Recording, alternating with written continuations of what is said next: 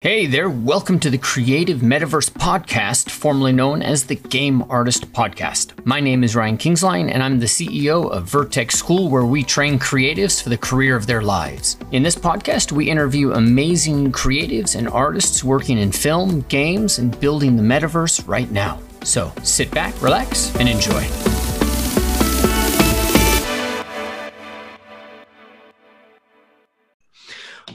All right. Thank you guys for joining me. And I want to introduce Kashik and Michael Rudd of Playwood Games.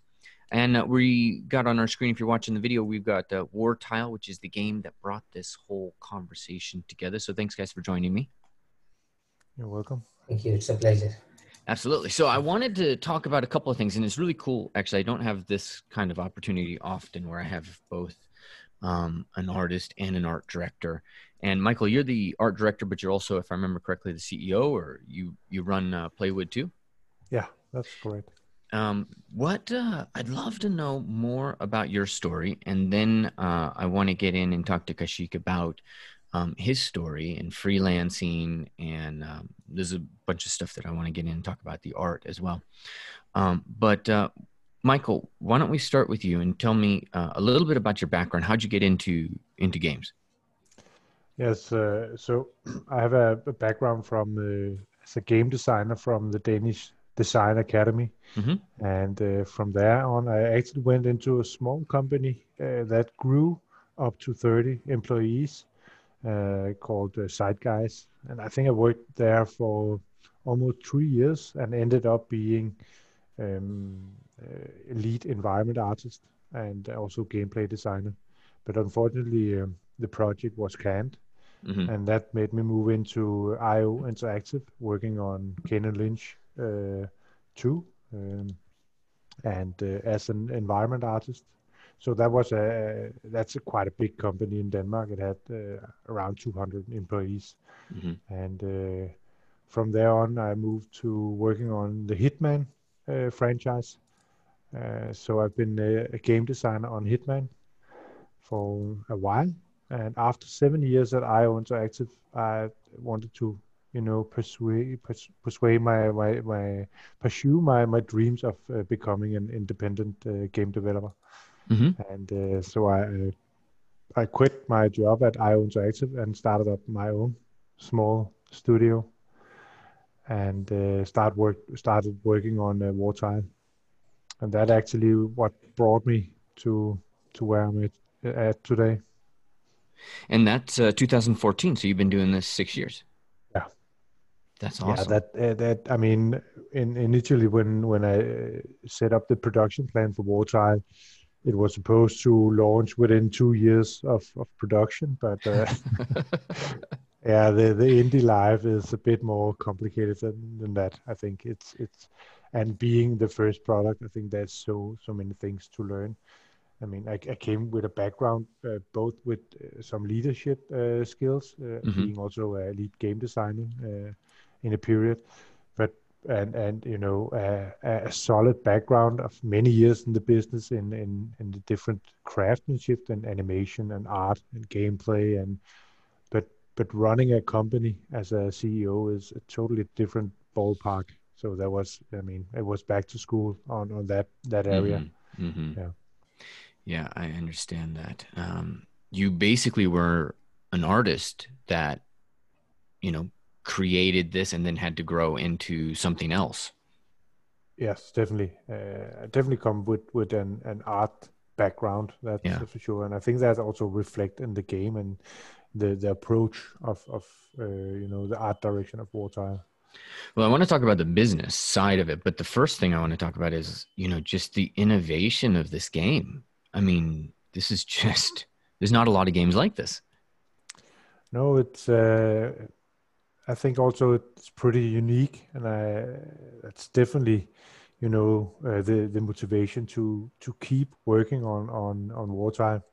It was that it looked and felt different. So it, of course, has two aspects. And I think one aspect, which is the visual style, we succeeded with that very much, because it has these remarkable diorama battle boards and the small miniature figurines in the game, standing on their pedestals and moving around like pieces, small, board pieces. I think that was an important aspect of becoming notable um, among our players, and going a bit viral in a very competitive market. Yeah, I agree. But when I was playing this, I was like, God, this is almost prefiguring AR, because I always envisioned putting, HoloLens on and playing a game like this, but in virtual space. And here you'd done this amazing presentation of it in 3D, in current tech. Yeah. What was the inspiration? Oh, yeah. It's actually pretty simple. It's going back from my childhood and probably everybody's childhood, when we were all playing with small figurines, perhaps in the garden or in our own room or in the living room. Um, so it's very much to recreate, the fantasy of playing with figurines, and you have one in one hand and another one in another hand, and they go and they're fighting. So yeah, that was actually the core, and then using the computer technology to create everything that we as adult don't bother to do anymore. The animations, the fighting, and everything. So we like to put them up together and see them fight, and apply our own strategy and tactics into the battle board, but then use the computer to create the scenery and set everything up. So that was actually the intention from the very beginning, was to recreate the feeling of playing with these figurines and see them act together and stuff like that. That's great. I love that. Yeah, I can remember, D&D, you build out your maps as Exactly. well, and then Warhammer, so many different ways in which that goes. Yeah, exactly. So walk me through a little bit of the design process, like how that's the inspiration. And I know a lot of my friends, like environment artists specifically, because they're the ones building worlds. Character artists tend to just be, focused on just creating characters and cooler characters. But environment artists spend so much time building levels and worlds and thinking through story on a whole nother level. It might be interesting to them to see, what's that process. You're an independent, so now you don't have the resources the previous company had. You have to do this on your own. What is the process for you to go from your idea to at least just a prototype? Yeah. So um, so I start with a lot of research, Okay. inspiration, and not doing that by playing other computer games. That's actually something I try to avoid at this stage, because I don't want to be too inspired by other, things that have been done in games before. So it's very much looking at architecture, the nature, books, cartoons, listen to music, trying to be inspired by everything around me, and then just trying to mock up, a lot of different things. So yeah, we we also had an artist trying to draw different pictures, and the thing with the tiles coming into the landscape, that came during this process. In the beginning we were actually doing landscapes, and there were small dots going into the grid system, Mm-hmm. showing where you could move. But when we then tried to put in the tiles, it really enforced the tactical aspect of it. Not so much being able to understand the space you move in, but also visually. So then suddenly you could see, okay, it's clear that I have 3 or 4 tiles to my enemy, and you can easily understand and read from a visual perspective, the playground. And then it also worked really well with the more organic cliffs and grass, and the organic environment set up. Mm-hmm. So that was a really interesting um, I can say symbiose between these two, Mm-hmm. and the moment where we cut off the boards into these diorama boards, that also came pretty late in the process, and I don't know if I was browsing on Pinterest on different inspiration, and then suddenly I saw these. You have these diorama boards that are like saw through, like Mm-hmm. something going through the dirt and everything. And then we tried to do that as well, and it really helped, creating something uh, that felt like a tabletop game and small environment where these small figurines were moving around in. So that really enforced, the visual expression and made And it. and this is all in the design, the 2D design phase, or are you mocking up at this point At this in point, it 3D? was we did it on. Actually, it's a blend. I think we do a lot of it at the same time because something you can do very fast in the engine. We're working in Unreal Engine, Mm-hmm. and it's very easy to do quick block ups with environment pieces and art. So I Yeah. think it's actually a combination of me, whatever tools I have at hand at the moment I'm thinking about it. um, and then we are set on the small battle boards. But actually something happens as well, because as we develop the game, it's we are in a concept and pre-production and production phase. It's kind of blurring out.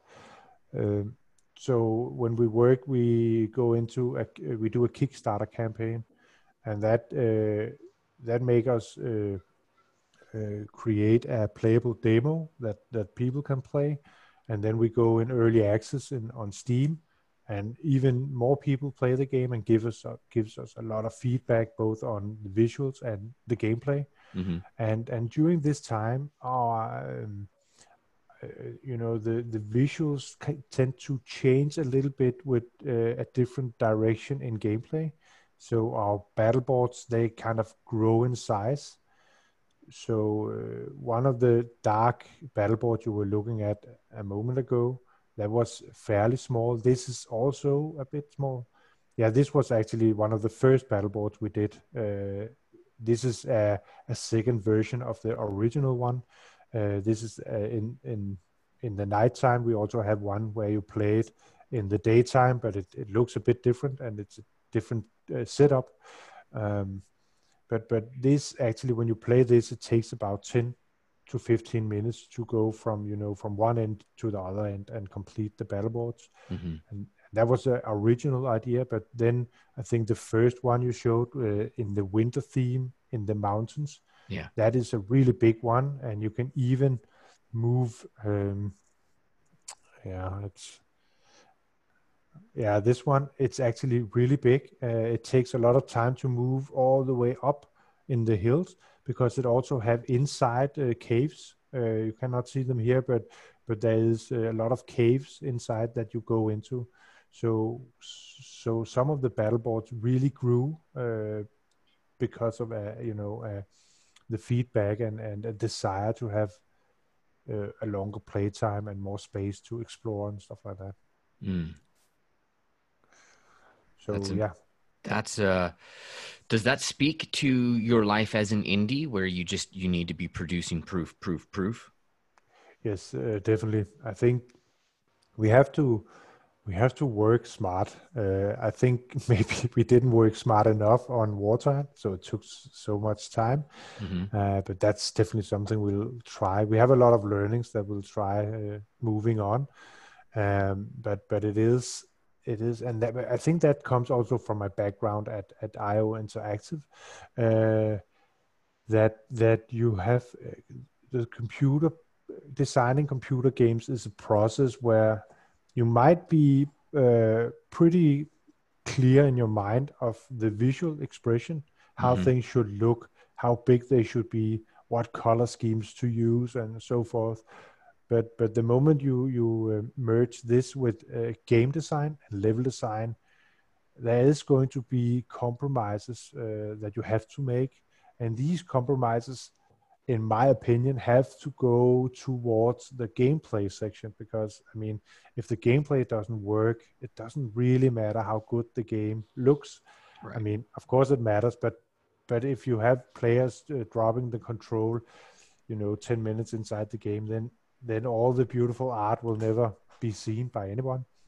So I think we kind of learned the same, that even though we had a plan for the visual expression, we have to make some compromises on size and scale and what was possible and what was not possible.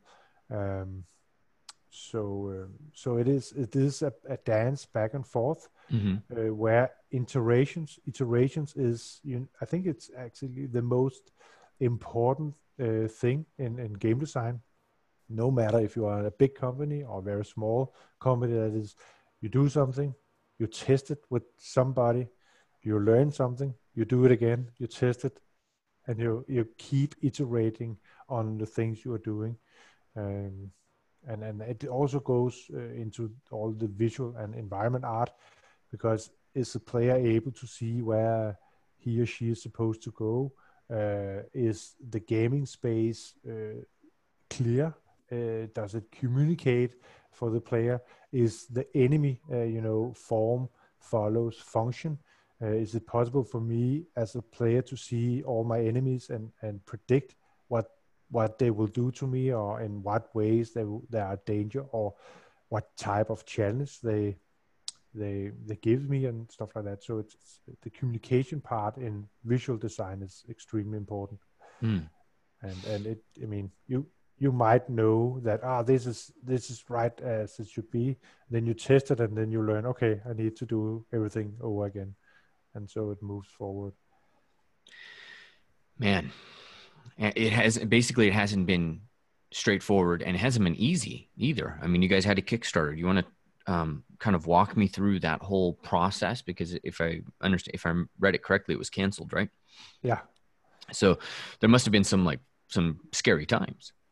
yeah, it was. I think it was more hard. It was really, really hard, because setting up a Kickstarter, I think almost no matter how prepared you are, you underestimate the work pressure Mm-hmm. on running a Kickstarter. But it also has a lot of upsides, I think, even due to the fact that we had to cancel it.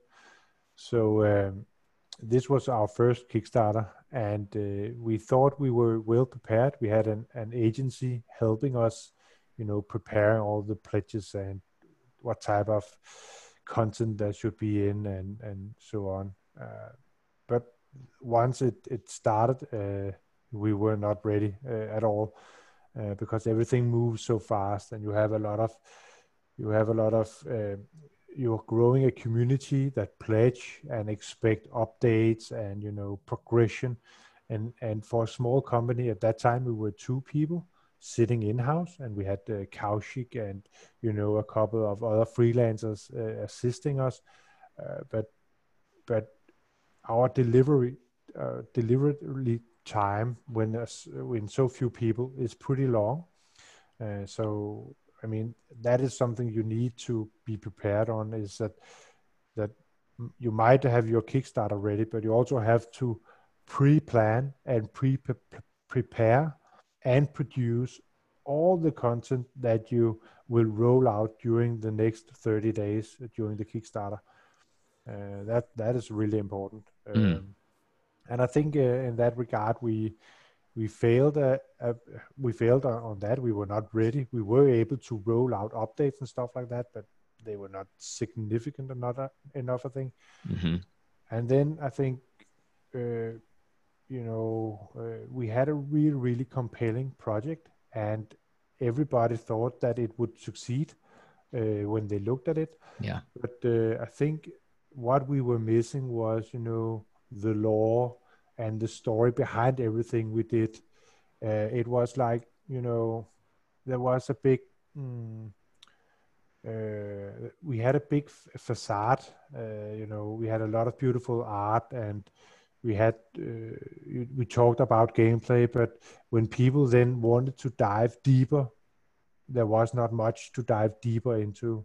Mm. So I think that was where we lost traction. That was we were missing the depth. What was behind everything? What was the story of the characters, and how could you evolve them? What type of abilities could you use? And I think that's a trend that goes, especially with the current state of Kickstarters, game Kickstarters, that you almost need the product to be close to done, or at least very very detailed in a lot of areas before people can really they dive into your product.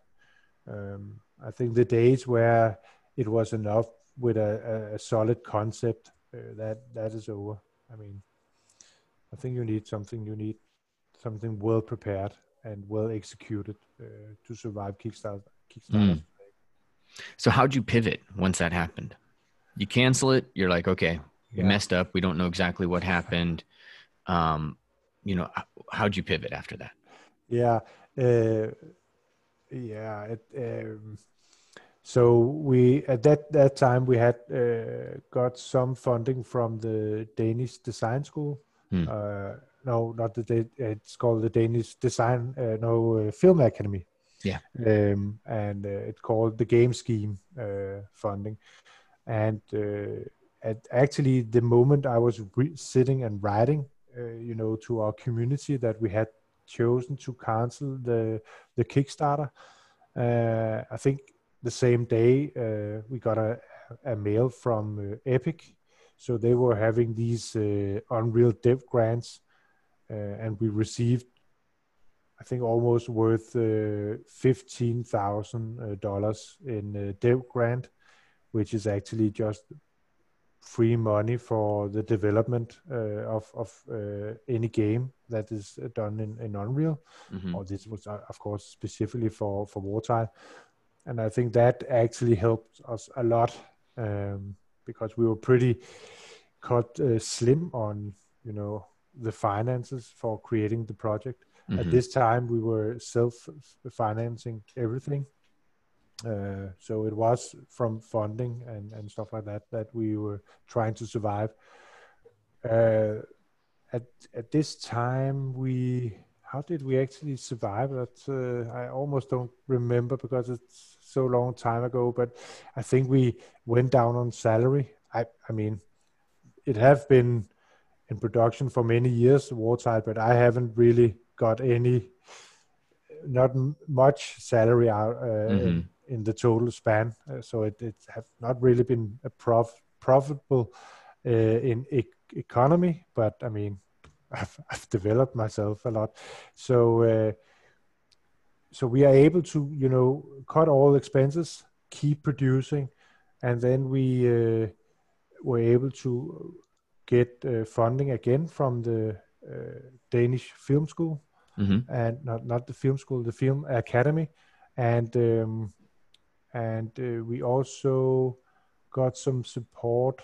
We went into early access. That actually also happened, and I got some funding from Saxes, another private investor, that gave us some time up to the early access.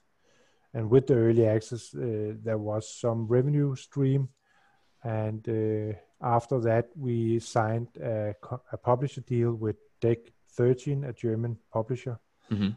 that also helped financing towards the final release of Wartime to Steam. What are you telling yourself? Like, what's your internal dialogue as you're going through this? Because you're hitting obstacles and you're not quite sure, but then you're also getting successes, like a random dev grant, and Epic is actually up to the ante on those, and they're sending out $50,000 nowadays. Yeah.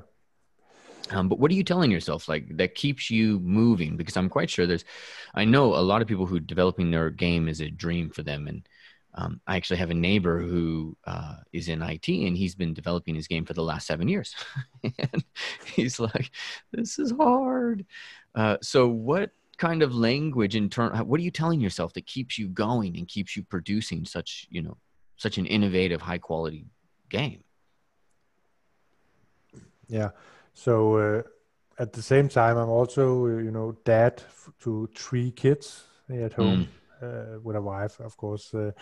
Yeah. So as a family father, it's I think time is also something that I really need to, um, you know, um, distribute between work and family life. mm-hmm, So and also, of course, the economy. What keeps me going? It's the so you can imagine that the whole process have been divided into small milestones or right. achievements. So I keep saying to myself, okay, so for the next 2, 3, or 4 months, this is what we want to achieve. Um, and if we are able to raise the quality bar of Wartile in production so that this goal is met, it shows that we are still on track and moving forward, and we are producing something that is valuable, and then a new goal is set, and that in that way I think mentally move forward. And of course it requires a lot of stamina, and I think also in the beginning and almost the first 2 years I had a lot of nights, sleepless nights, where you spend a lot of energy worrying about what about the economy, will we have money for half a year the next month, and stuff like that.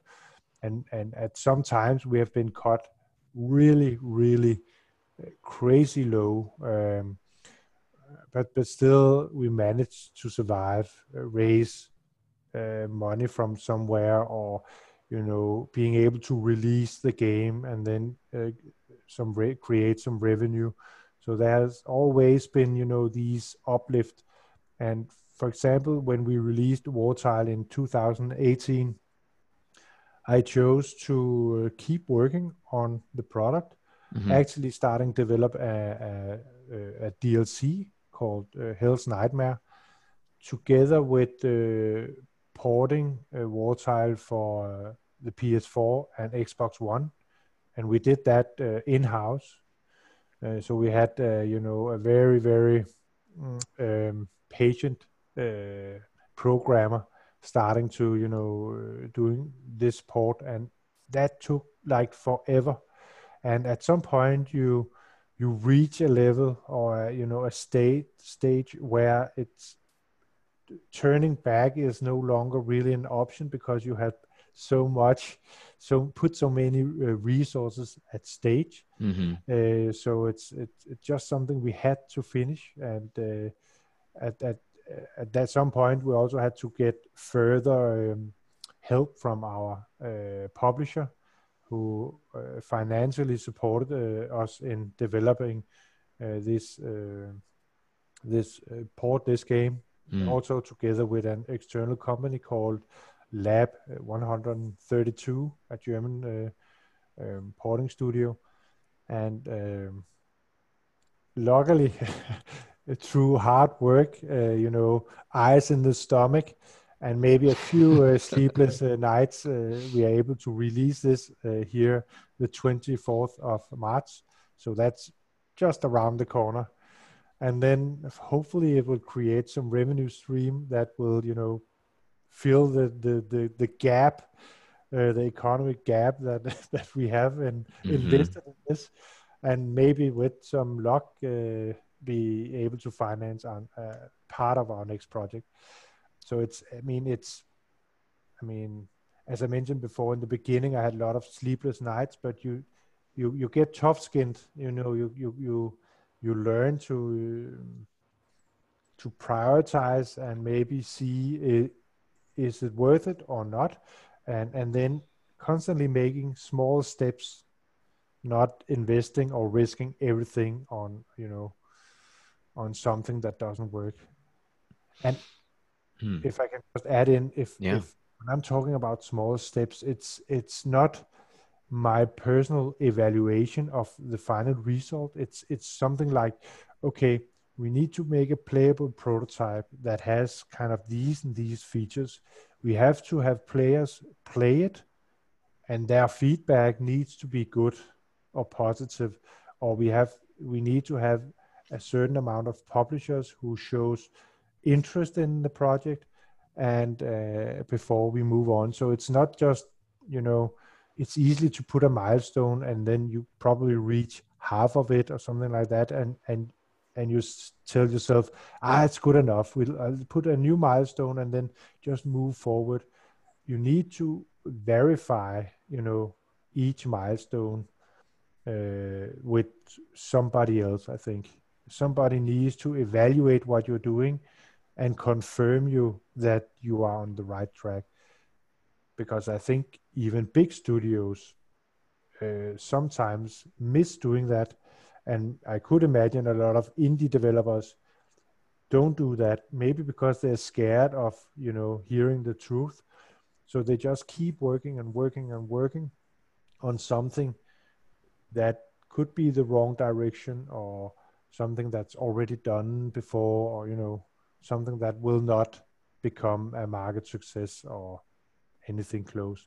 And I think that's a danger, that you constantly need to, reflect on what you're doing and if it's good Yeah. enough. That's a great, because I know just as an artist, it's, we get focused on our product Mm. and we have our own vision of what we want that to be. And I spend a lot of time telling my students actually that, you have to remember there's somebody out there who's desperate to pay you money, but they're desperate to pay you money for the job they want you to do, not the job you think you need to do. Mm. And you have to be mindful of what the marketplace actually wants. Yes. And so it's for you, when you're developing these not really prototype, but developing these, MVPs or products. What is it that you think is kind of an essential characteristic for that prototype? Gameplay is obviously one of them. That's, I think you said earlier, whatever you're giving to somebody, you're giving it to them so that they can experience the gameplay and see if that works. But what's the trickle down from there? Do you have to have super high quality graphics? Do you have to have super high quality characters? Like, what else is required in order for you to take a small step but not go too far? Yeah, I think we decided very early that the art needed to be of quite high quality. Um, and that is not always a very clever decision for a small company, because it Mm-hmm. requires, many resources for artists to create something that is of a high quality. We then used a lot of recycling. So we kind of recycle the characters. So we or the the characters. So we don't really have many different types of characters in the game, or those we have is, we have one model and then we create a lot of texture variations of them, um, so that they can be put in many different type of roles. I think this is something we wanted to do very early on, but somehow we were not able to, at least with the environments or the battle boards, to reuse much. So we have a lot of battle boards that are custom created, Mm-hmm. and that have taken a lot of time to, place all the different tiles and create the assets, and setting everything up together with gameplay and level design. I think in that regard we have been a bit more like a big studio would do it, Mm-hmm. and that's definitely something we'll change uh, moving forward, is that we have to be we want to keep the high quality, because with the high quality comes the, oh my God, this is a small miniature diorama. Mm-hmm. And we wanted to, first time you look at the picture, we want people to just like, oh, just for a short moment be in doubt if it's, something for real or computer art. Mm-hmm. So I'm aware that during the process it becomes more and more clear that it's computer art.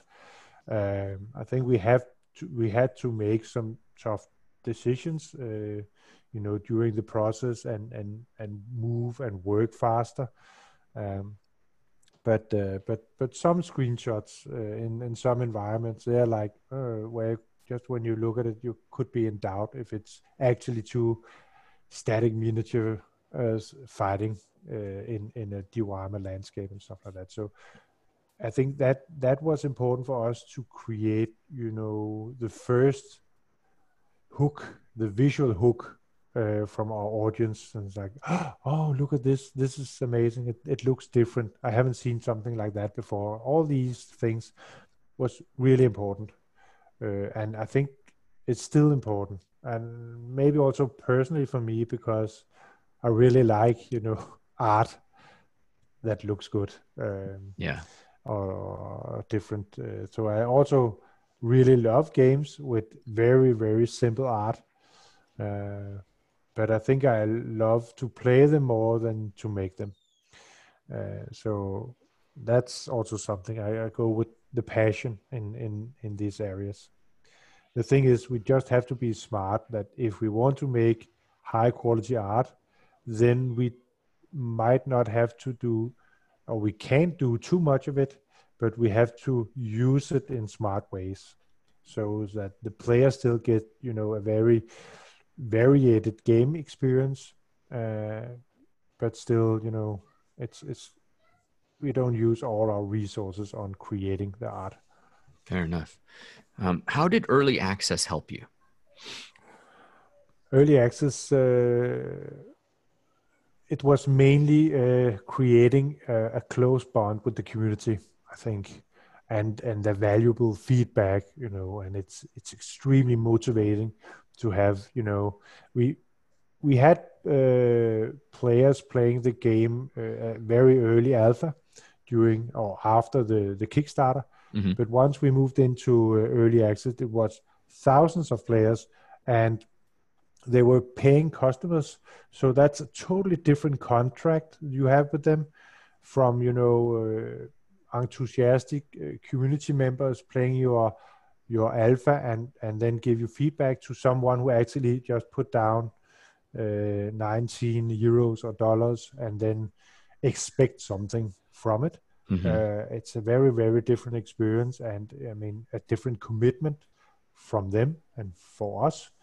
So I think that was, that was a big step that we are very much more prepared to moving forward, at a great learning experience, because you can disappoint people and people expect something again from you, and the type of feedback is much more concrete and precise, and straightforward, angry, happy.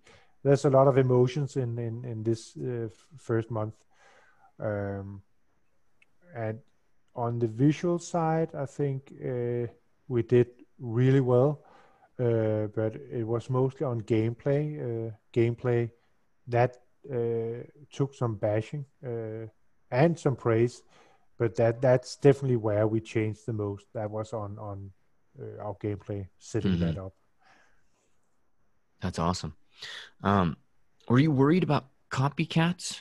Because when I saw this, I was like, oh my God, this is such an innovative approach. I was almost expecting to go out and just see like a ton more like this.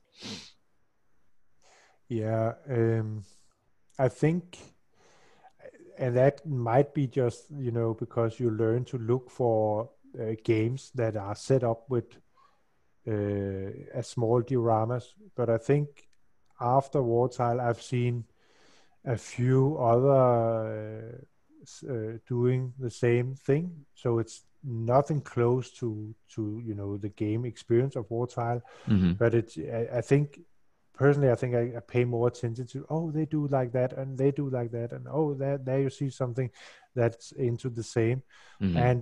and I do not, it's not copycats, and it probably most likely is pure coincidence or inspiration or something like that. Yeah. I'm not at all worried about copycats, because I think everybody is inspired by each other, and what we do in the uh, uh, gaming development is that we get inspired by other games, movies, books, again, eh, all type of things, and then we bring it in, and then we move it to the next level. We iterate it, we create a new experience of what we have seen. It gets recommunicated, and I think that even Wartile is also inspired by a lot of things.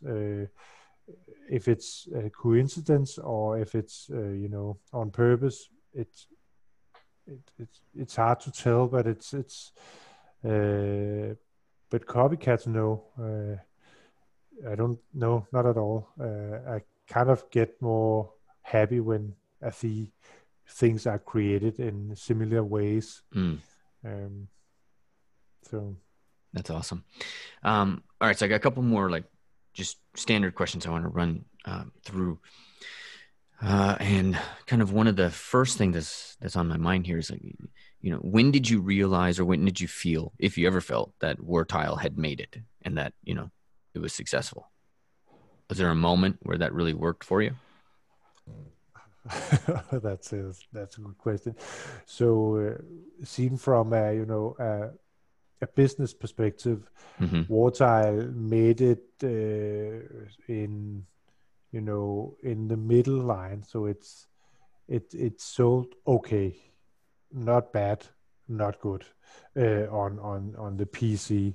So we are still waiting to see how it will go on the console. Mm-hmm. I have pretty high hopes because it plays really good on consoles.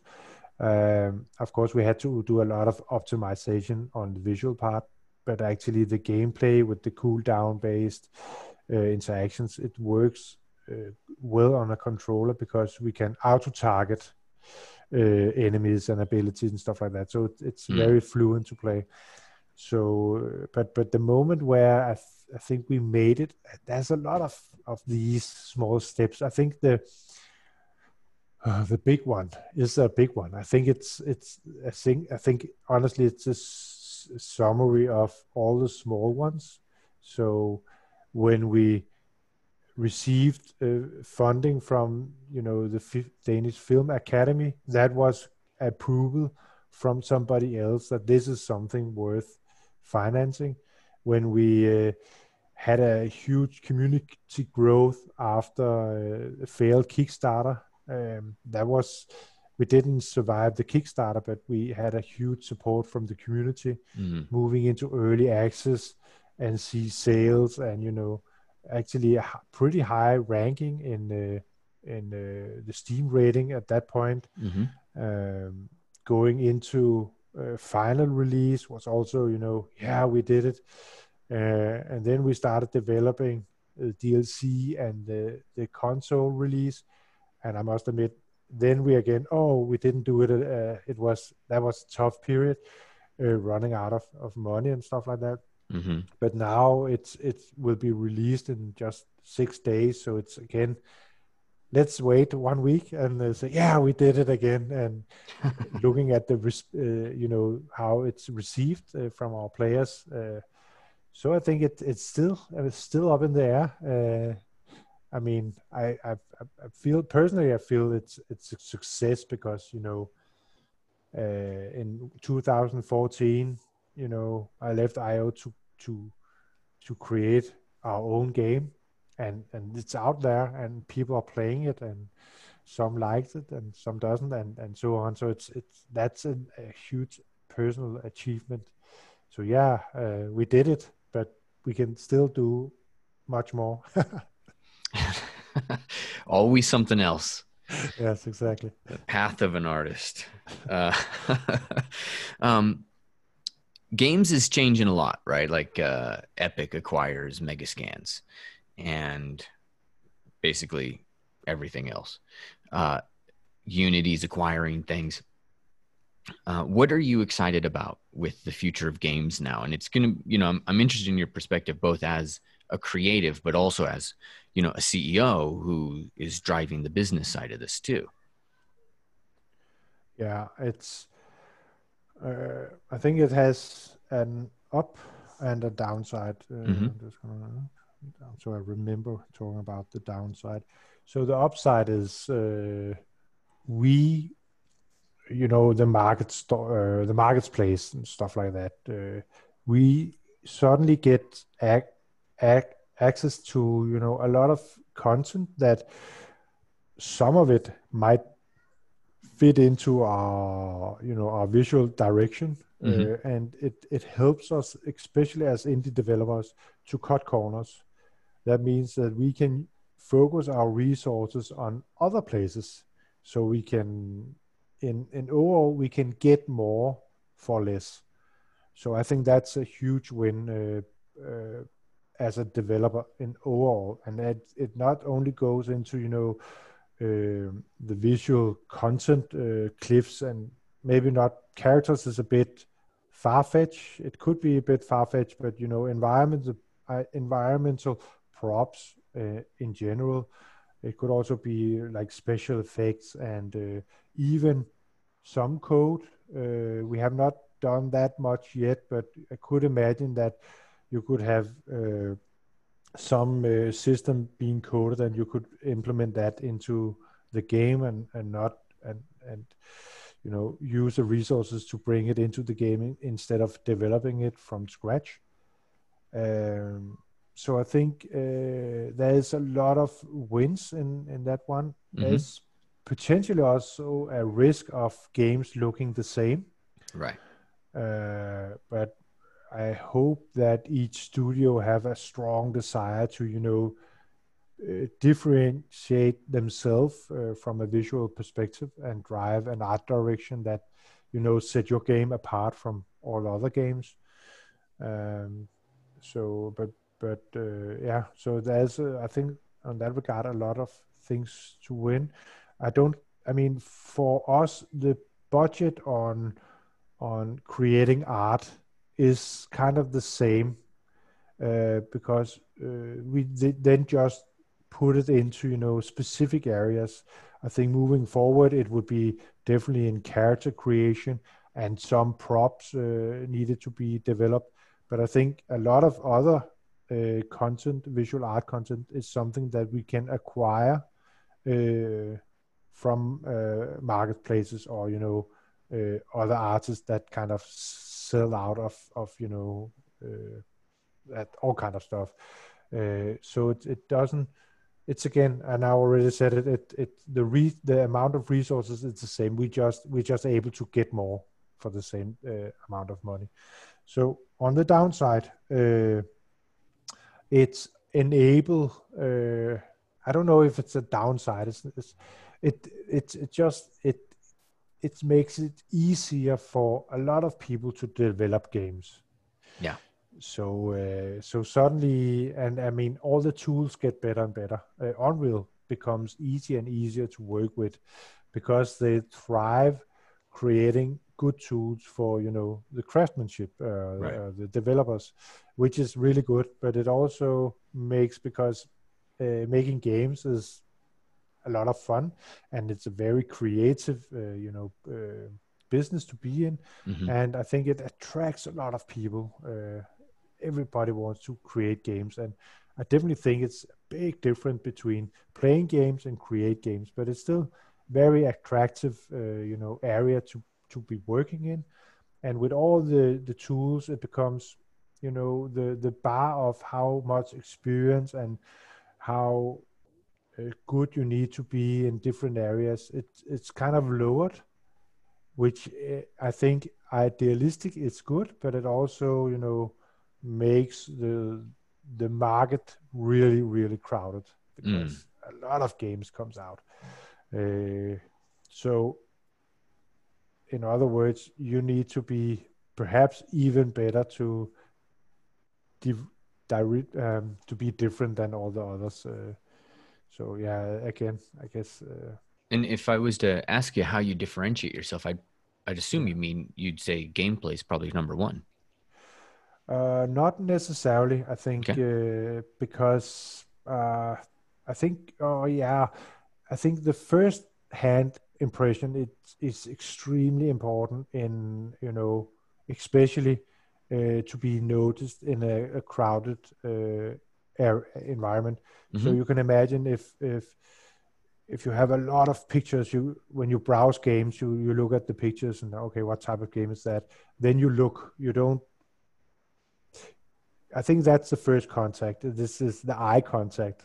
The first contact you make with your customer or your potential players, it's the eye contact, right? So Mm-hmm. if you can show them something attractive and something that looks different, they haven't tried before, that kind of sparks something in them, you have you have their attention, and then they'll probably read about your game, and if it's within their desired genre, then you have them delve even further in, and they might look at a review or the feedback from other players or talk with their friends about it. And then first there, I think the gameplay is really important, because other people playing your game and thinks it's fun, they will share the news about your game. So I think the visual art, that needs to be inspiring to begin with. That's the first step. Mm-hmm. Got And it. the gameplay is what keeping them in the long run. Got it. So That makes a lot of sense. Get them interested, attract attention, and then, keep selling them on yeah, just like kind of when you meet a girl, right? So you get attracted to her. Then it. if she doesn't have any personality, and then you kind of move on, right? Yes, or you dress nice for the first date, and then the next Yeah, thing you're in sweats yeah, by month five. yeah, exactly. Fair enough. All right, last question I really want to see if we can unpack a little bit is this journey from creative to CEO. Uh, and I have my own, because I started my whole school, my whole business as an artist. I just wanted to share, what I do. But then I started to want to impact more people and, bring my friends into this conversation, and then start to build an enterprise that can help other people. And, there's a whole, and I'm still in the learning process. In fact, I just finished this one business accelerator called Founders Institute that was just designed to help get a lot of this CEO stuff into my head, because it was kind of slow going. But what are some of the things that you had to learn to kind of be able to move from creative to CEO? Yeah. So a lot of it is actually on the in the business, for me at least, in the business side, learning to do um, uh, lay down the economics of the game, cost and cost and profit, Excel arcs, a lot of this, being able to set up the production plan in details, how to handle taxes, how to handle invoices and paying, freelancers, how to set up a business model for the game, how to Mm-hmm. earn money on it, and there was a lot of these things that you kind of you need to learn from scratch. Also regarding hiring your first employee, in-house employee, setting up a contract and paying the salary, and there's a lot of things that might seem trivial, but I mean it still takes month and month to learn and understand. And in the beginning, everything takes long time, and then you start to be able to do it faster. Um, and I mean, we have been suffering from a constantly low liquidity in the company. Mm-hmm. But I mean, if if I were if I were to do something different, it was to build up financing, the finances for the whole production or close to the whole production immediately before starting to hire in and begin the actual pre-production of the game. Right. And that might be hard, and I'm not sure it was possible with Wartile, but that would have allowed me personally to hire someone who understood, what they were doing in the economy side. I don't know what to say it, call it in English, but someone to handle the accountant. It's probably an accountant. Um, so that I would save a lot of time and stress on that, because what you don't understand is what actually keeps you up at night. Um, so in that way, even as a CEO, you could make the decisions on to do this or that, but you didn't have to go into the gritty details of all the economy. Mm-hmm. So it's as a CEO, it's about understanding your strengths and weaknesses. My strength is in creative design. I do environment art. I do level design. I do gameplay. Um, I do not do much marketing. I do not do much community handling. I do not do accountants and so on. But I had to. Now I have learned to like the marketing and community handling because it's really interesting how that actually functions. But it's still something I prefer, especially the marketing, someone else to handle. I like to spend some time on the community because it's really rewarding. And I would like to spend much time on the creative direction of the game. Got it. All right. Yeah, I totally understand that. Building more of a runway for your business. So at least that's the way they talk about it here. And one of the things my mentor told me was, the big job of a CEO, the main job is to reduce risk and to make sure that they're clear on what they don't know. Basically, like that was really important. I think what you said, which is, what's keeping you awake at night is what you don't know, what you don't see coming, because there's something, right? Yeah, exactly. That's amazing. All right, Michael, man, I really appreciate you sharing your insights. And it's a beautiful game. And it definitely brought me back to my childhood. It's really a lot of fun to just get in there and play and move these characters about. I really appreciate that. Yeah, I'm glad to hear. Yeah. That's All right. Well, I'm going to jump on with Kaushik and look at his art and unpack some of that and see where we go with there. So I'm going to switch my screen or my page over here to Kaushik's. And you got Michael, before I do the full transition, how was it working with Kaushik? Now I put you on the spot. Yeah, I think I mean, and it has been very it's been rewarding, but it has also been really challenging. I think Mm-hmm. you have to understand that there is now Kaushik is probably sitting and laughing a bit, but there is and that's no surprise. There's a big culture difference in being. I'm from Denmark and Kaushik is from India, Yeah. so there's a big cultural difference in maybe not so much in how we communicate, but how we understand, the direction, or, when I say something looks like something, our reference frames are totally different. Not totally different, but they're different. Mm-hmm. So I think that have been a challenge in for me to learn how to communicate what I'm talking about, or what I'm trying to express, so that he understood it. Mm-hmm. And as far as I know, Kaushik he's a really, experienced and what is the word? Technical. It's very technical in his work process. Mm-hmm. So he also had to explain to me, the different steps in creating the character and how it was done best, and where I had maybe limited experience in creating characters. I only modeled a few characters myself many, many, many years ago.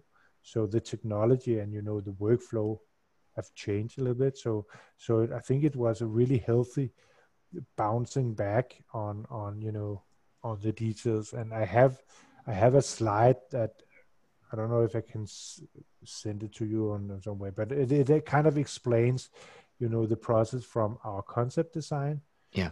to how it's cut down and what Kaushik do, and then I write, okay, we need to move this here, and this is another color. He's broader around the shoulders, and I think it's very, very normal feedback loops that goes within companies, but we had to do it on Skype. So there was an extra challenge in that, to have that working really well. Mm-hmm. To have the expectations meet. And I definitely think we have met each other, and I'm really, really happy for the end result that we have received from Kaushik, and happy for the cooperation, the partnership we have. Um, so I mean, it's still, it's still an ongoing process that can keep getting better, but it's already really good, I think. Mm-hmm. And yeah, so it has two aspects. It's distance, it's an off-site work relationship, and it's also a cultural differences in work relationships. That makes a lot of sense. Thanks. All right, Kaushik, why don't we start and you just walk me through some of your background? Where'd you get training? Where'd you go to school? All that good stuff.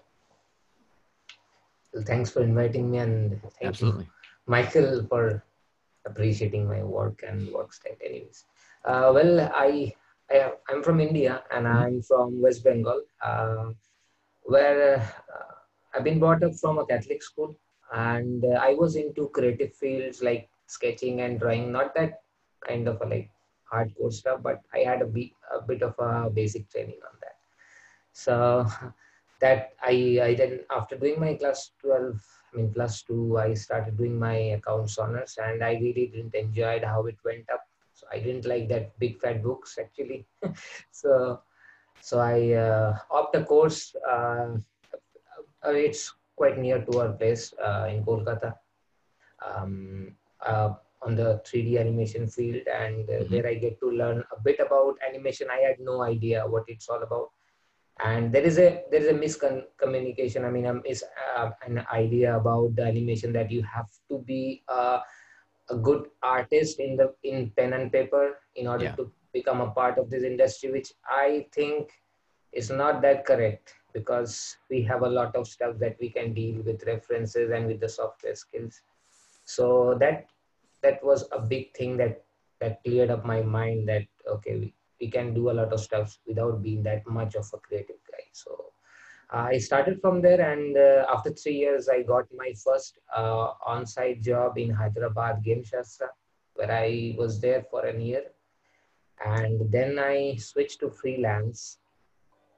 The reason behind switching to freelance is I realized that I have been lacking a lot of skills and lot of stuffs that I should have been known, and I think I need to put a lot of time, and if I put a lot of time, I can deal with some of those parts, and the job was really taking up the time. So I had to go back to my normal freelancing stuff. I didn't had a lot of projects in the early stages. I didn't know how much to charge. All I know is that I have a lot of stuff to learn and I have to do it every day. So I sit back with my internet and I do a couple of my freelance, and I do all my homework that I for what I left my job, and things grow up from there. Industry grow up from there. If you recollect Marvelous, Substance, all came in the year of like 2015. Yep. They influenced the industry a lot, and it became a big challenge for the people who are doing it all self. I mean, if you are with a team, you get a lot of like, say, I mean, a lot of discussions going on over there. Okay, have you gone through this stuff? But in my case, things were a bit different. I have it in my resume as well. So I had to look into the stuffs, get inspired from other people's work, that this is looking quite amazing. How did he do that? What is the process he has been approaching into these kind of fields? So this put me into a lot of questions, and I kept on searching about those stuffs. There are some amazing, websites like Polycount, and ArtStation came up. That time there was CG Hub, I guess. So yeah, I remember those, that. And there are some amazing artists, like kind-hearted artists, who share their tips and tricks about their artwork, which gave me a little bit of a boost up, gave me a little bit of a clarity how to do all this stuff. And I mean, those are the basic things that I focus on improving my work. Mm-hmm. And being an artist, it's something that you are never satisfied. I mean, if you do a project in 2015 or 17, if you see it now, you might think that I must have done this in a different way. I must have pushed this part a little more, like in a smarter way, something like that. So it's a mix of creative experience and also the knowledge of the packages that you're having. Even nowadays, I'm still learning a bit here and there about ZBrush. There's a lot of plugins came up, simplifying your job, simplifying your workflow. So it never ends, I guess. The industry is so much changing nowadays, it never ends. And it gives me inspiration, and on the same time, it gives me a lot of like complex feeling that I cannot do this. I mean, I'm still the same. My artwork doesn't improve. So I'm happy that I'm having this feeling of improving myself every day, but I'm not satisfied. So I understand. It's part of the creative dilemma. And especially in games, film, well, games a lot right now because of the environment art stuff. But we talk a lot in the school about the half-life of a skill. And if you're going to be a lawyer, well, the half-life of a lot of that stuff's quite long, because law doesn't change very fast, that is. But when you're talking about being a CG artist, like, it's great you mentioned 2014, because I started teaching online at about, I think it was 2010, 2012 or something like that. And it was ZBrush was the rage, and you did everything in ZBrush.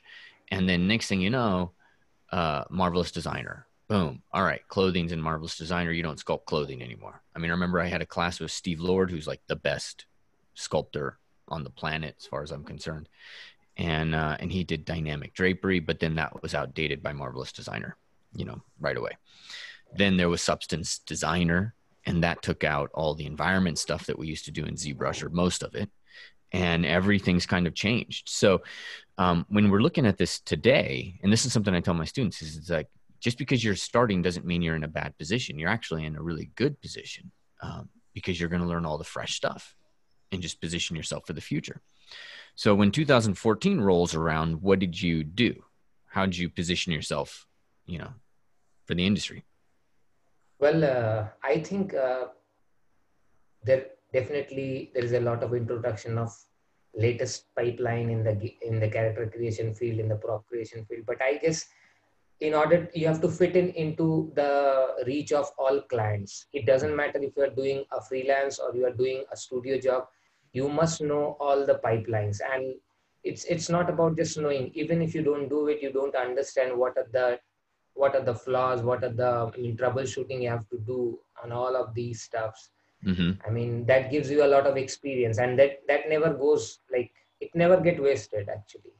So in the earlier period, I used to do my ZBrush cloth sculpting through ZBrush as well. I mean, that was the obvious tool I had. I used to do a lot of Maya stuff as well. It was a tedious, but I'm glad that Marvelous was not there with me at that point of a time. Otherwise, I could have lost a little bit of a foundation on how cloths really work. So I will say that's never been wasted. And nowadays, even I'm like, if someone tell me which is your primary software, I will always say ZBrush, because that is the software that actually made me think I should become a character artist, because I love the dynamic way the software helps us to create a character. I mean, it's not tedious, it's always creative. You put a brush strokes, you don't like it, you smooth it out. It gives you like a full comfort. I don't know, I feel it in that way when GBrush comes. So that's why I thought about when I was creating my portfolio using GBrush for the first time, and I saw this software is amazing, and I should try doing lot of characters. This is the backstory, one of the primary tools that motivated me to make characters actually. And then even though nowadays when I'm using Marvelous Designer, I use Marvelous at a certain stage, and after that I really come into GBrush and do all the other stuffs like say memory details and making this fold a little more creative, or maybe a little more specific. Like Marmoset is just a tool. I mean, Marvel Designer is just a tool. It will give you the output from his like general senses. I mean, we never really get everything out of it. So GBrush is the software that gives you all the control that, okay, I need to do a little bit of a changes on this part of the dress and that. So that is the thing. So ZBrush is like your home plate. Yes, right? GBrush is everything for me. Yeah. That's, I mean, I can't stress enough how much like that was literally Ofer's design, is he wanted people to have absolute comfort in this. That, and I remember one time we were talking about a particular feature and some users were wanting something to be a little bit easier. And he told me his job wasn't to make it easier, because he wanted people with ZBrush, he wanted them to kind of be like they're in a Ferrari. It's not about, you know, being in a Toyota where everything makes sense and you got all of that. Like you have a powerful tool at your fingertips. He wants you to be kind of in love with it in a different sort of way. So that's exactly, you know, what he was going for.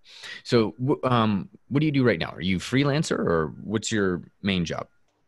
Yeah, I'm doing a freelance nowadays. I mean, it's been like I'm doing it for 7.5 years now. I mean, and in India, right? In India, yes, of course.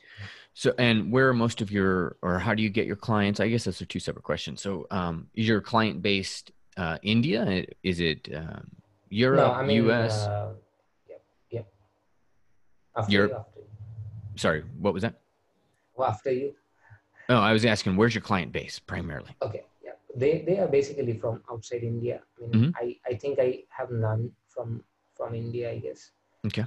Maybe I worked one or two in the early stages, but I don't know how they find me. But I put my advertisement on ArtStation. I think it generally comes from ArtStation or sometimes from LinkedIn, I guess. Yeah. So that is basically the main two platforms I usually get my clients stuff. And what how does that process work for you? If you can just give me kind of a high level view. You get a brief. Well, for me, I didn't had a clear idea about how freelance should be all about. I mean, all I know that I will work and I'll get something to paid out of it. That's all I had in mind. Because the biggest challenge that I face in India is a big country. It's a very overpopulated country. And this point has to be noted. In India, video games is not that of a big deal. I mean, very few people know about it. I was gonna ask you. You know, how did your parents respond when you said this is what you wanted to do? Because no, actually, it was my mom's idea to go back to the animation industry. I mean, I'm glad to have a mom like that. Yeah, absolutely. When I was, my wife is India. She's from India. She's from Delhi. I know. When I went to India, they did a palm reading on my hand. Oh yeah, fortune teller. Yeah, and there's one line on the hand, I guess, that's like, if there's 4 notches, you're a doctor. If there's 5, you're a lawyer. No, it's 4, you're a lawyer. 5, you're a doctor. And it's like that's baked into your hand somehow or another. This profession is known by your biology. So it's quite fascinating to kind of see the pressure. And like my wife Sonia, she wanted to be an artist, but her father wouldn't let her. The closest he'd let her is an engineer, or an architect, because there was an engineering component to that. Okay, that's great. Yeah. So it's I pretty mean, I also crazy. have some kind of a similar story with my wife as well, but I'll add it later after I complete it. Okay, cool. Yeah, maybe it's I'm sharing this just it clears up a lot of miscommunication about this industry and the people. I mean, Hmm. okay. Anyways, to add on that, the biggest problem that I face, if I'm talking about myself, I know there are a lot of people from Mumbai, from Bangalore, and stuff like that. Hmm. They have a community out there. You can see a lot of animation activities going on over there, but in my place, it's absolutely zero because in West Bengal, I'm staying in Asansol right now. It's absolutely zero. I think there is no one who does computer gaming graphics from here. So I'm the only one who is over here, I guess. Maybe there are one or two, they have moved out to some other states. So it's a big challenge, first of all. So finding out projects, asking how much to ask for it, I still don't have that clear idea. All I know that this can be a base rate.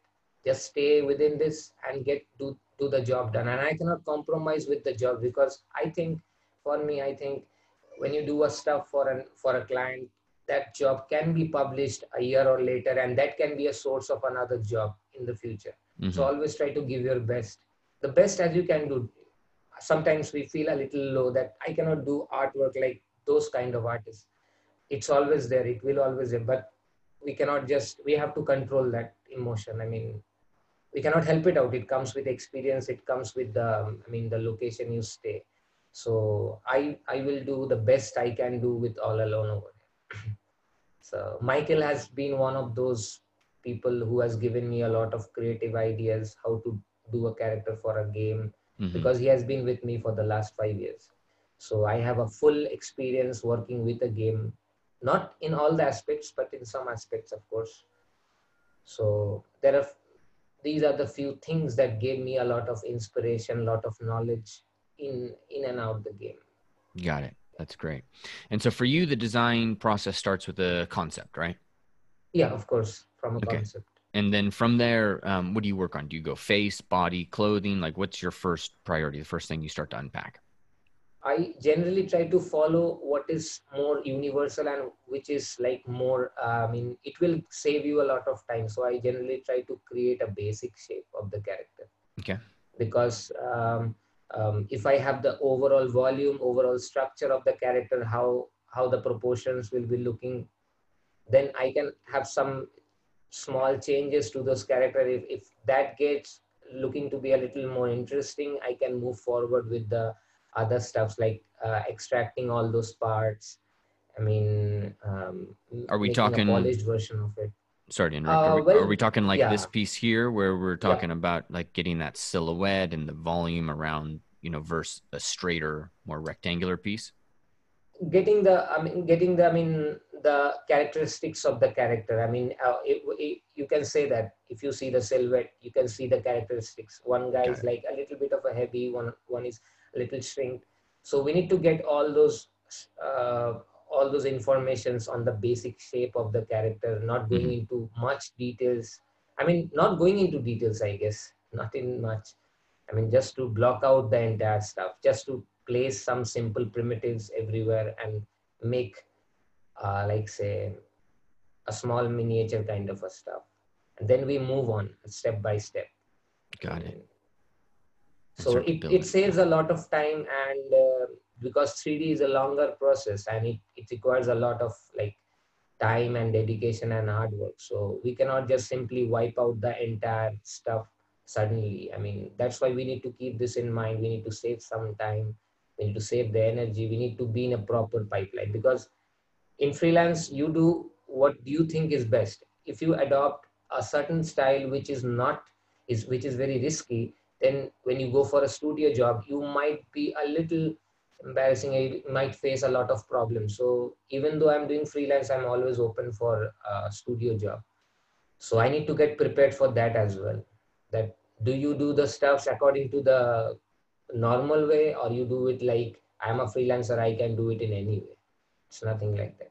Can So you give the me, can you give me an example of that? Something more specific? specific. First of all, I look forward to a character concept. most of my clients used to give me, some of them just Google around images and give it to me.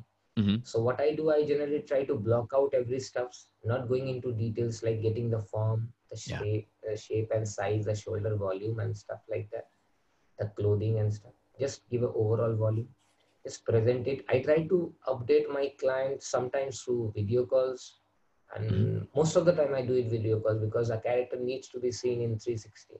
Right. Because in a screenshot it's there, but you still lose a lot of like impact. Sure. So yeah, so if they're happy with it, I just try to give it a little more extra details, like giving it a belt or maybe the straps, as you can see. I mean, a boot. I mean, not detailing it too much, right? Like the ropes around the boots and stuff like that. The bandages. I don't give it that much of a detail. I just try to give it a step-by-step update to my clients. I mean, what do you think about this?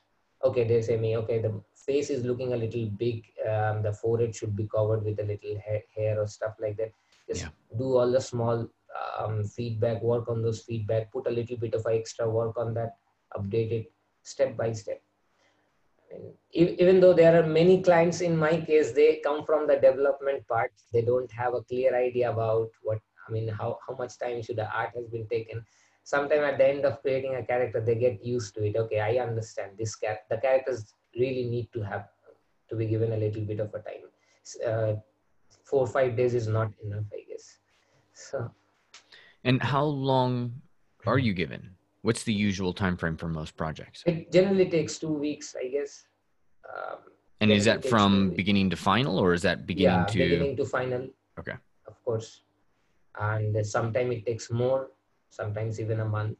And sometimes I need to do characters in like 3-4 days as well. But you can understand the compromising on the quality on that. They do understand. They say, okay, I can understand, but we just need these kind of stuffs because there is no time we have.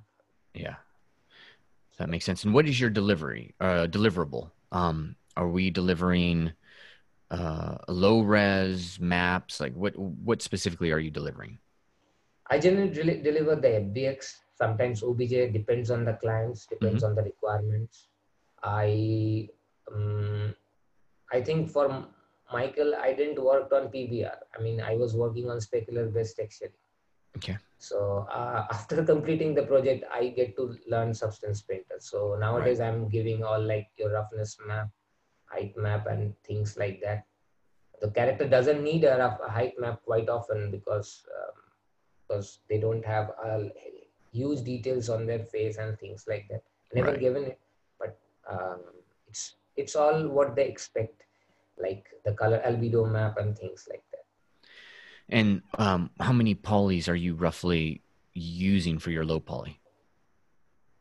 Well, the thing is, that's completely depends on the client, but sometimes they are even confused, I guess. Yeah.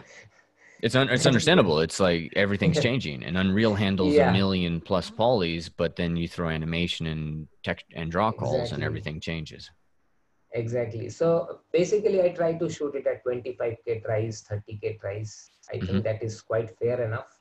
But even sometime I need to drop the character at like 8K tries as well. That depends. I mean, there's 8K or 10K tries requirement has been there when I was doing freelance in the year of 2013 and 14. Right. So I had a bit of idea that, okay, and those low poly requirements, I mean, that is something you need to keep in mind from the initial start of your project, that this is how I start doing my high poly stuff. Okay, I need to merge these two pieces. Should I separate this, or should I just use extra details from the textures? It's a decisions that you have to take from starting the character, like from when you start. That makes a lot of sense. Usually have all the discussion when we start a contract or a single character. I've got actually several students from India. I've got 2 of my most successful students are actually in Nepal, Sushan and Mohammed. And what is it that people kind of, misunderstand about freelancing from your perspective?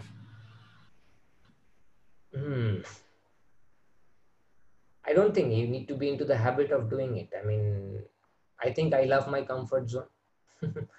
I love my comfort zone. That's why I'm doing freelance. And the misconception about freelancing is I don't really thought about it actually, because I have been doing it quite fine and decent enough. Not that great, not that worse. But in order to do a freelance, I guess you need to give it a little bit of a time. I mean, like when you are working with a company, if you suddenly jump into freelance, um, you cannot expect that much of an involvement um, of work with you. I mean, you might not get work for 1 month sometime. It happens. Mm-hmm. It happens. There are so many people out there. Now that is the time you have to know how to react. And that reaction is very important. That keeps the artist healthy from the mind. I mean, if your confidence is dropped, if you are like confused, it might affect you as an artist. Mm-hmm. So you need to be very clear on that, and nothing comes so fast. I guess everything takes time. Everything, I guess. So I never thought about it in that way. That What do you what is the do? negative impact? What do you do in those months that you don't have work? I generally never had this. Situation, but Yep. my client base really went down. Sometimes I had one. Generally, I used to have 2 or 3, but you have to keep that in mind. I don't ask for crazy amount of money. I mean, Mm-hmm. my budgets are really indie because I know I have to survive. I know if I don't do any stuff, my confidence might go down, and I'm also liking my freelancing life, so I need to do it. I don't give a big thought about the budget. I mean, I need to ask this much, otherwise I'm not going to do this project. It's nothing like that for me. So it was in the year of 2016. That year was really a big deal for me. I was running out of projects. I mean, I don't have better clients. I mean, not even like one client was there. He was giving me one job every month. Mm-hmm. That was the time, but it went up. Well, then I came up to some other clients. I mean, things comes and goes. I mean, that's a part of life. I mean, that is a part of everything, I guess. We need to act. We need to act according. So the primary tools you use today is ZBrush, Substance, Marvelous Designer, anything else? Yeah, there are a couple of them. I use Maya, ZBrush, and Marvelous for my modeling stages. Yeah. For my low poly stuff, I use Topogun. I know it is old, but Mm-hmm. I'm very lazy about learning new stuff because Especially I'm learning some topology. yeah, yeah. So I'm doing Topogun. And one more software that I would like to share that everybody should go and check it out. It's a Wrap. I mean, 3ds R3ds Wrap. Oh my God! It's Right? amazing soft. Yeah, Yeah. Wrap. Jeez. It comes with ZBrush, I guess, but it's a plugin. But if you can try to do it with getting the software all alone. I mean, it's an independent software actually. So if you do it, you will get a lot of like good looking topology for your facials. I mean, that's the most crucial part for a character. It gives you a decent base. I mean, even if Z-Remesher is not working in any ways, I mean, situation can come. So you can use that piece of a software. It's really good. Apart from this, I use for baking Substance Painter and Xnormal. Xnormal was my primary tool before Substance came. Then later I used to make it more into Substance Painter because it it is a software that helps you not to export a lot of like OBJ and FBX. It's like you can just merge it and put it over there. It's much more organized and gives you better result without like changing. I mean, Xnormal is also good, but Substance does a really good job in a short period of time. I will say that. For my high res, for the skin pores and stuff like that, I usually use Mari. Sometimes you can use Substance, but I never do a lot of skin pores, but I'm quite handy with it. And rest, I do my presentation using Photoshop and Marmoset Toolbag. These are my basic softwares. Okay, great. Toolbag still works for you. That's great. Yep, absolutely. Yeah, it's so. I mean, Unreal is for character work. This is something I'm really lacking. I've not yet gone through Unreal because, as I said, it's all alone me. It's the industry is updating so much every day. I have things to learn every time. I mean, okay, this software has come up with updated stuff. Okay, GBrush 2020. What's new over there? Oh, this is crazy. Let's try it out. Oh, I have to do my project as well for my clients. I have to do that. Yes. Okay, I'm planning for a company. I need to go to that company. I need to work on my portfolio as well. Okay, I have to work on my portfolio. So there's a mix of things you do every day. And apart from this, I'm a father. I also have a daughter. I mean, 1 year only. Congrats. So I need to spend some, thanks. I need to spend some time with her, my wife, my parents. So that's the thing. It is. All right, my friend. Any advice you got for people who are listening to this in India and thinking about doing an art career, but catching some resistance?